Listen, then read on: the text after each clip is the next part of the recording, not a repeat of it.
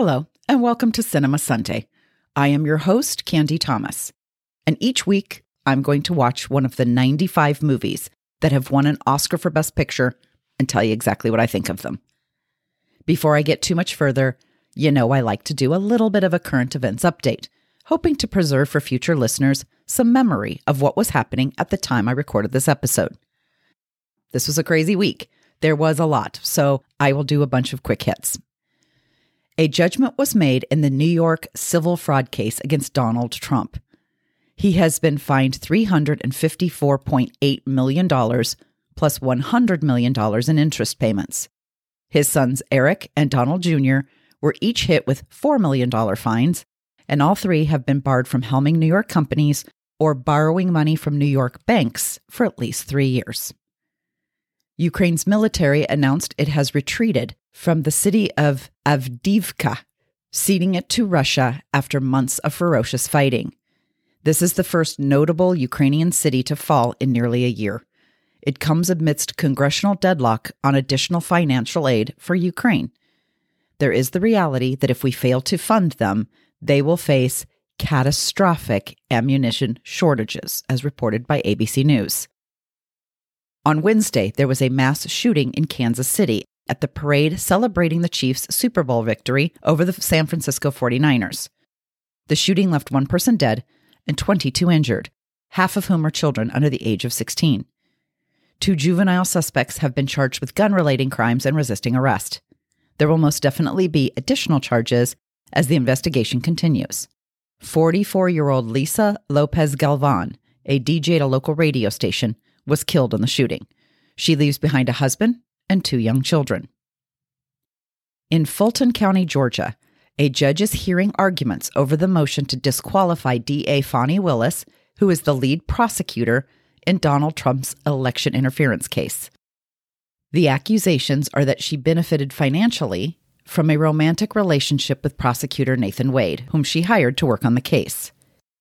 Both Willis and Wade have admitted to the relationship, claiming it started after he was already working as a special prosecutor and that she never received any financial benefit from the relationship. My guess is that Willis will not be disqualified from prosecuting the Trump case, although her having a relationship with Wade may have been in poor taste or leads to all kinds of salacious headlines.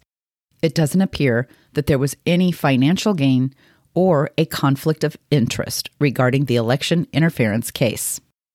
And Alexei Navalny, a vocal critic and would-be political opponent of Vladimir Putin, that is, if Putin actually allowed for elections to take place in his country, was reported to have died in prison on Friday.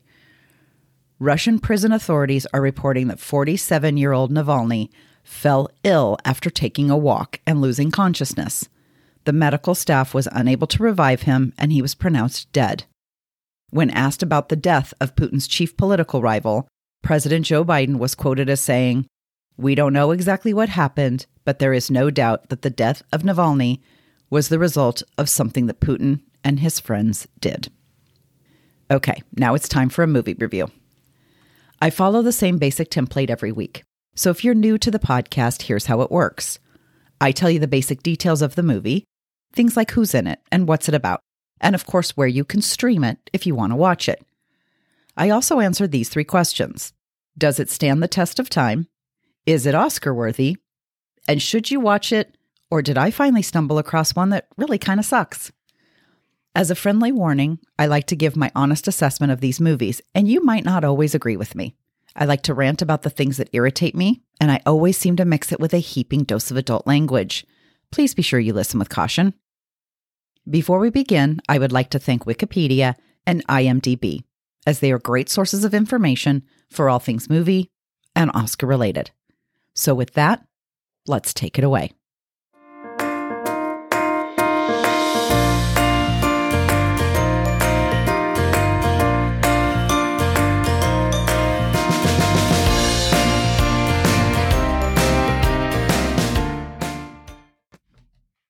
This week's Oscar-winning film is Tom Jones.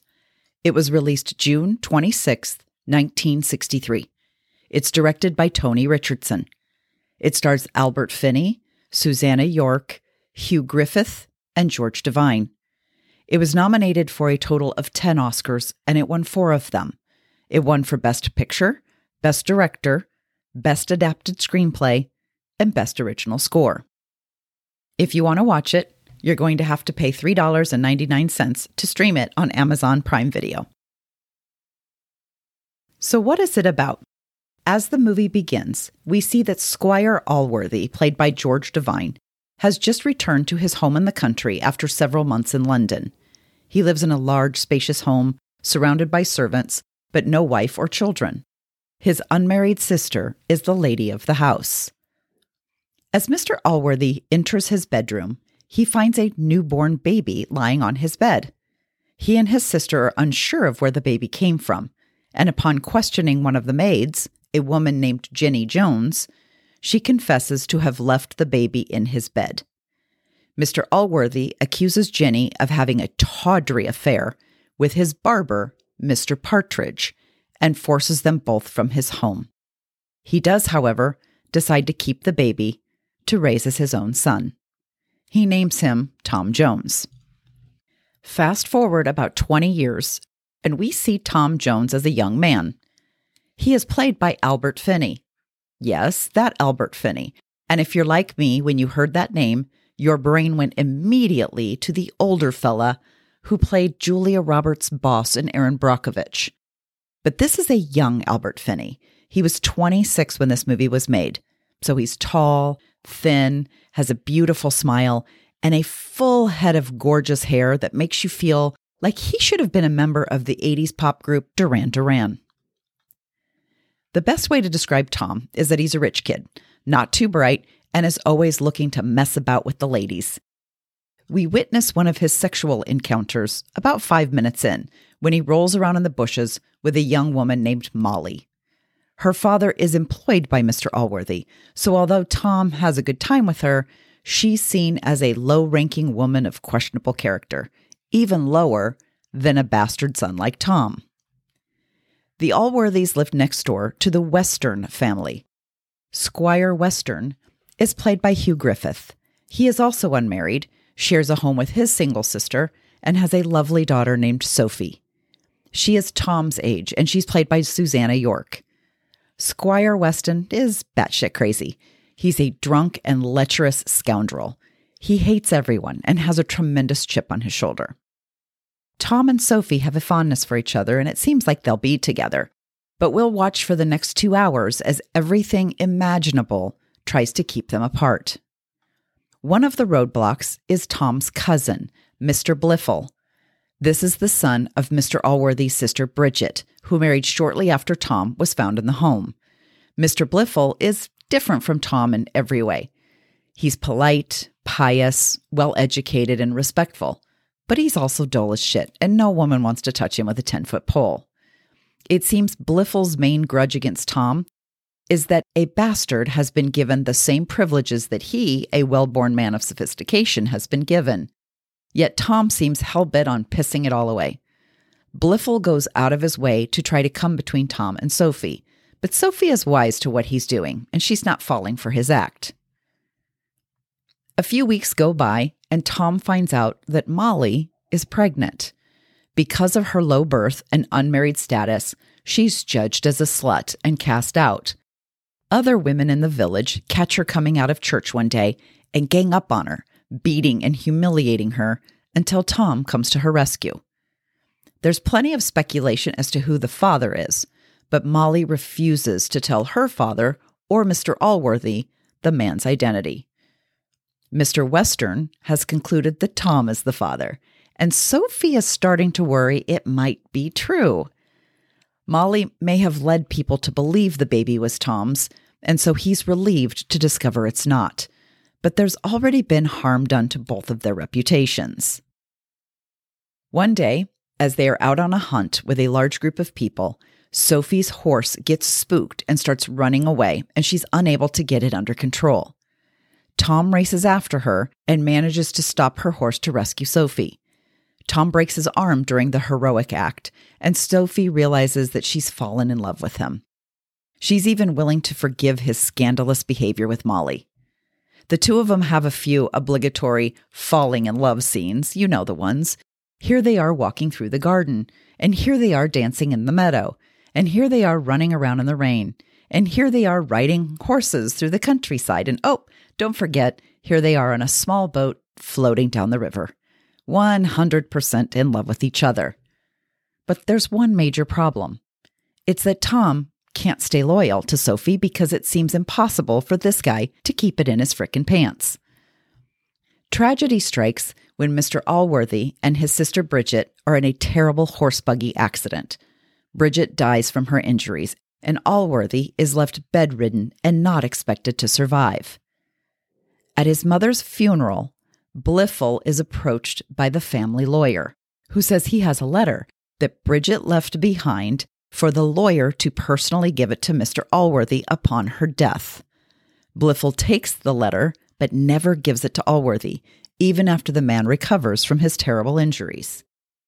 Mr. Western's sister convinces him that Sophie is in love, but she mistakenly believes it's with Bliffle, and they plot to arrange a match between the two of them. Western makes a betrothal agreement with Allworthy, while the sister very excitedly breaks the news to Sophie. But she's horrified. She thinks Bliffle is a sniveling little weasel. It's Tom she's in love with. Her aunt is horrified to hear of Sophie's true affections, and is basically like, over my dead body will you ever marry a lowborn bastard. Sophie and Tom confess their love for each other, but now Tom is on the wrong side of Mr. Western for thinking he can have his daughter without permission. Mr. Western locks Sophie in her room and refuses to let her see Tom. Allworthy is convinced by Bliffle and the two gentlemen who serve as his tutors that Tom Jones is a drunk and a lecher and is giving the family a bad name. Allworthy makes the difficult decision to kick Tom out of the house. He gives him a substantial amount of cash and sends him off to seek a life of his own in London. But things never go smoothly for Tom. It doesn't take long for him to get in drunken brawls, lose his money, and end up in bed with another woman who is not Sophie. Back at home, Sophie manages to escape her father's captivity and run away in the middle of the night. She's heading to London in search of Tom. Even though he's a womanizing, cheating cad, the heart wants what the heart wants. And of course, Tom and Sophie each run into some interesting characters on their separate treks into London. Tom comes across a beautiful older woman named Mrs. Waters. He rescues her from being assaulted and then escorts her to the next town. She's very voluptuous, and her clothes are nearly torn off, so you can imagine how hard it is for Tom to contain himself on the long journey. Sophie happens to run into her cousin, Harriet Fitzpatrick, on the road to London. Harriet has just left her jealous, volatile husband and is also heading to London. She offers Sophie a place to stay, and the two women continue their journey together. Tom and Mrs. Waters check into a nearby inn, and no surprise, they end up in bed together. Unfortunately for Tom, there are a few other people who are about to arrive at the inn, making this a very sticky situation. First, there is an angry mystery man, insisting his wife is here with another man. He forces the innkeeper to take him from room to room in search of his wife. As they head upstairs, there's another arrival at the front door. It's the stagecoach carrying Sophie and Mrs. Fitzpatrick. The man upstairs bursts into Tom's room. Thinking he's caught him with his wife, he attacks Tom in a fit of rage. But this man isn't Mr. Waters, and Tom isn't shagging his wife.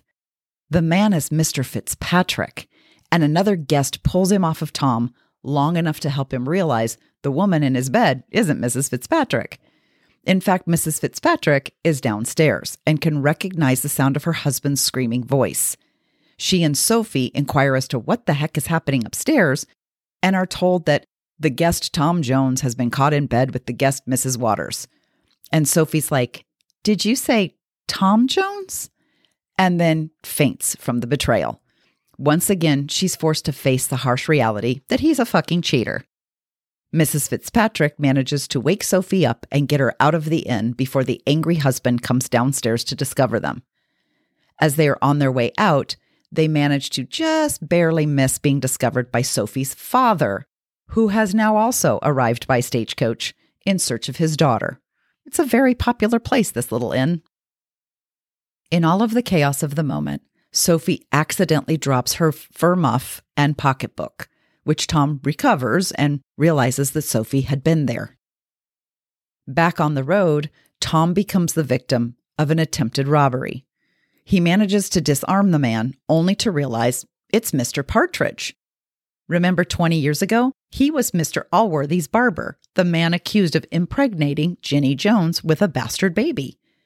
He was forced out of town in shame and has been down on his luck ever since. And Tom is like, hey, wait a minute, you're my dad. Now, Mr. Partridge tells him the truth. He isn't Tom's father, but he was accused and cast out anyway. He had no way to prove his innocence, and no one seemed to know who Tom's real father was. Tom wants to make up for all the suffering Mr. Partridge has endured on his account, so he accepts the man's offer to be his servant. A friendship with Partridge will come in handy, as he knows some people in London who will offer Tom free lodging. Mrs. Miller welcomes Tom into her home. Turns out she used to be a cook in Mr. Allworthy's home and wants to help ensure the young man is looked after. Tom is desperate to find Sophie, so he goes to the home of Mrs. Fitzpatrick. She advises her staff to refuse his entry and insists that Sophie isn't staying there. Sophie has been taken in by Lady Bellaston, who pretends to be a great advocate for Sophie's happiness, but in truth, she also wants to sleep with Tom. And since he seems to find it impossible to keep his dick in his pants, that's exactly what's going to happen. So once again, Tom is so desperate to be with Sophie that he jumps in bed with someone else. Lady Bellaston introduces Sophie to a complete nincompoop named Lord Fellamar, and he begins courting her. Sophie's not the slightest bit interested, but he is dogged in his pursuit, and Lady Bellaston feels she can influence Sophie into a relationship with him or find a way to force it if they must. All of this, of course, because Lady Bellaston wants Tom for herself. Around this time, Mr. Allworthy shows up in London. He arrives at the home of his dear previous servant, Mrs. Miller, and she assumes he's there looking for Tom. Perhaps he's forgiven the lad and come to bring him home. But Allworthy had no idea Tom was staying with Mrs. Miller. In fact, he's only there because he's come to introduce his well-born nephew, Mr. Bliffle, to the lovely society folks in the city. Tom is still trying to get back into Sophie's good graces, so he once again goes to see Mrs. Fitzpatrick, who this time lets him in for a chat.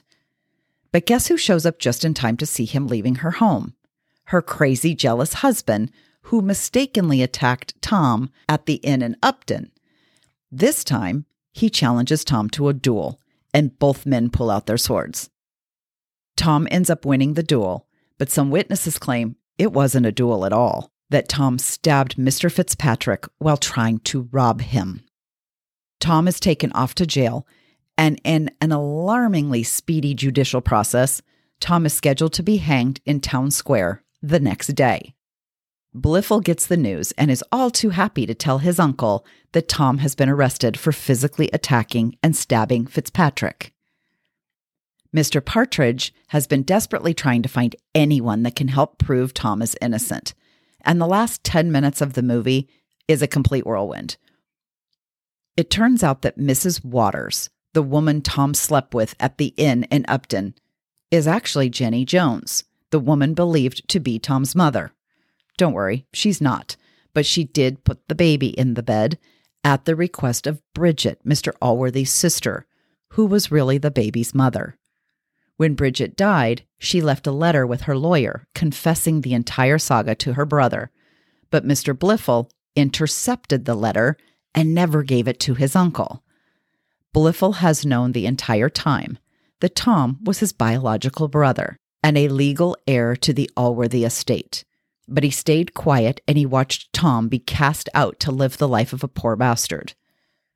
Allworthy finds out about the letter and realizes that Tom is indeed his real family, and he must do everything to keep him from hanging. By strange coincidence, Mr. Western, Sophie's father, is in London as well.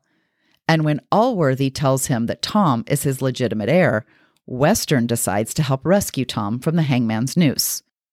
They all race to Town Square, and save Tom in the nick of time. Allworthy tells Tom he's a legitimate heir, and Western gives his blessing for Tom to marry Sophie, who, believe it or not, still welcomes him with open arms. And they live happily ever after. Question 1. Does Tom Jones stand the test of time? I have to say no, and it's for a couple of reasons. First is that this movie really struggles to decide what kind of movie it wants to be. It's billed as an uproarious comedy, but it mixes several different types of comedy, so it feels very messy. Imagine if you were to mix together the following things. So start with like a silent film, like the old Charlie Chaplin movies where the words are on the screen and the actors are like pantomiming in silence. Then you mix in sort of a Benny Hill style, where you have the music do while the film is on fast forward. So like a chase scene or a fight scene is in super fast motion while and then you mix in a little bit of like Mr. Bean, where it's just hapless, dumb slapstick. And there are parts of it, pretty much every scene that Mr. Western is in, that will remind you, if you can really stretch your memory, to the Mel Brooks movie History of the World Part 1, the section where he's King Louis XIV, and he's like, it's good to be the king. And he's grabbing women's breasts and smacking their ass or pushing them down in the bushes to have his way with them. This is Mr. Western in a nutshell. He's all about drunken debauchery, and it's just not funny. Even the director said in interviews that he didn't feel like this film came together the way he wanted it to, and was surprised at all the acclaim it had received. There are also a number of things that are problematic about the movie, at least in the sense of what today's audience would find unappealing. This movie was made in 1963, but it's based on a book from the late 1700s. So you know going into it that there's going to be some really off-putting things. For starters, the treatment of animals is not good in many cases. There's a hunting scene that borders on absolute cruelty, and it really doesn't even need to be in the movie. It serves no purpose. But there are other moments of mistreatment that I know they intended to be funny, but I guess I just don't get it. And by the way, it's always Mr. Western, who is drunk almost the entire movie. So we're supposed to laugh when he throws a mug of beer in his dog's face or kicks a pig that happened to walk across his path. I can't figure out why a person sees, just a chicken sitting quietly on a bale of hay and feels compelled to slap the chicken upside the head as they're walking by. And remember, this movie is an uproarious comedy. And I'm wondering, what part of this makes people laugh? And of course, you expect a movie set in this time period would show some flagrant mistreatment of women. And it might surprise you that that's not really the case. Tom is always respectful, everything is consensual, the women are willing partners, and oftentimes the aggressors. Until we get near the end, when Lady Bellaston is conspiring to get Sophie married off to Lord Fellamar. He knows Sophie is not interested and is spurning all of his advances. He seeks advice from Lady Bellaston, asking how he can gain Sophie's affection. And she tells him he could just be more forceful. She actually says, "Does the word rape bother you?" And I'm thinking, what the fuck did she just say? And yes, she basically tells him if he wants her, he should just rape her. That's how you do it. And he actually takes that advice and he physically attacks Sophie. He has her on the ground trying to tear off her clothes when her father comes in and rescues her. And again, this is supposed to be an uproarious comedy. Question 2. Is it Oscar worthy? I will honestly say I do not think so. The other movies nominated that year were America, America, Cleopatra, How the West Was Won, and Lilies of the Field. I would have voted for How the West Was Won or Lilies of the Field, or even HUD, which didn't get a nomination. I'm not sure how Tom Jones pulled this off, but it wouldn't have been my choice for Best Picture. The costumes and the music are both worthy of nominations. I even think the script was well written, but I just don't see this as being Best Picture. It's noted as Albert Finney's big breakout role, and I won't deny he's very charming in this, but the total package just doesn't do it for me. Question 3. Should you watch it? I really don't think I'd recommend this one. There were a lot of good bits and pieces, but I don't feel like it's pulled together well. I think there were 3 or 4 times I may have chuckled a little bit, but I didn't find it all that funny. There's a lot of miscellaneous stuff that doesn't need to be in the movie that could have been cut. But then they crammed all this really great stuff into the last 15 minutes like they were trying to wrap up the loose ends. The pacing is just way off. And I know people will think that I just don't appreciate bawdy British humor. And that's not it at all. I'm a big fan of British humor when it's actually funny. This one tries too hard to be just too many things all at once. And I just felt like it comes across as messy. I think there are plenty other movies you would enjoy more. Okay, that's a wrap. Thank you for listening. This has been episode 65 of Cinema Sunday. I'll be back next week to discuss another Oscar-winning film. Please tell your friends about this podcast. If you feel so inclined, you can like, follow, subscribe, and even post a review. That helps get Cinema Sunday heard by a wider audience. If you have a comment, a correction, or just want to tell me that I have shit taste, you can email me at cinemasunday@yahoo.com. The music for Cinema Sunday is appropriately titled So Happy. It is by Scott Holmes Music. I got it off of freemusicarchives.org, and the work is licensed under Creative Commons by NC 4.0. Links are provided in the bio, and if you happen to visit the Free Music Archive, they do take donations, so please be generous. Thanks, and see you next week.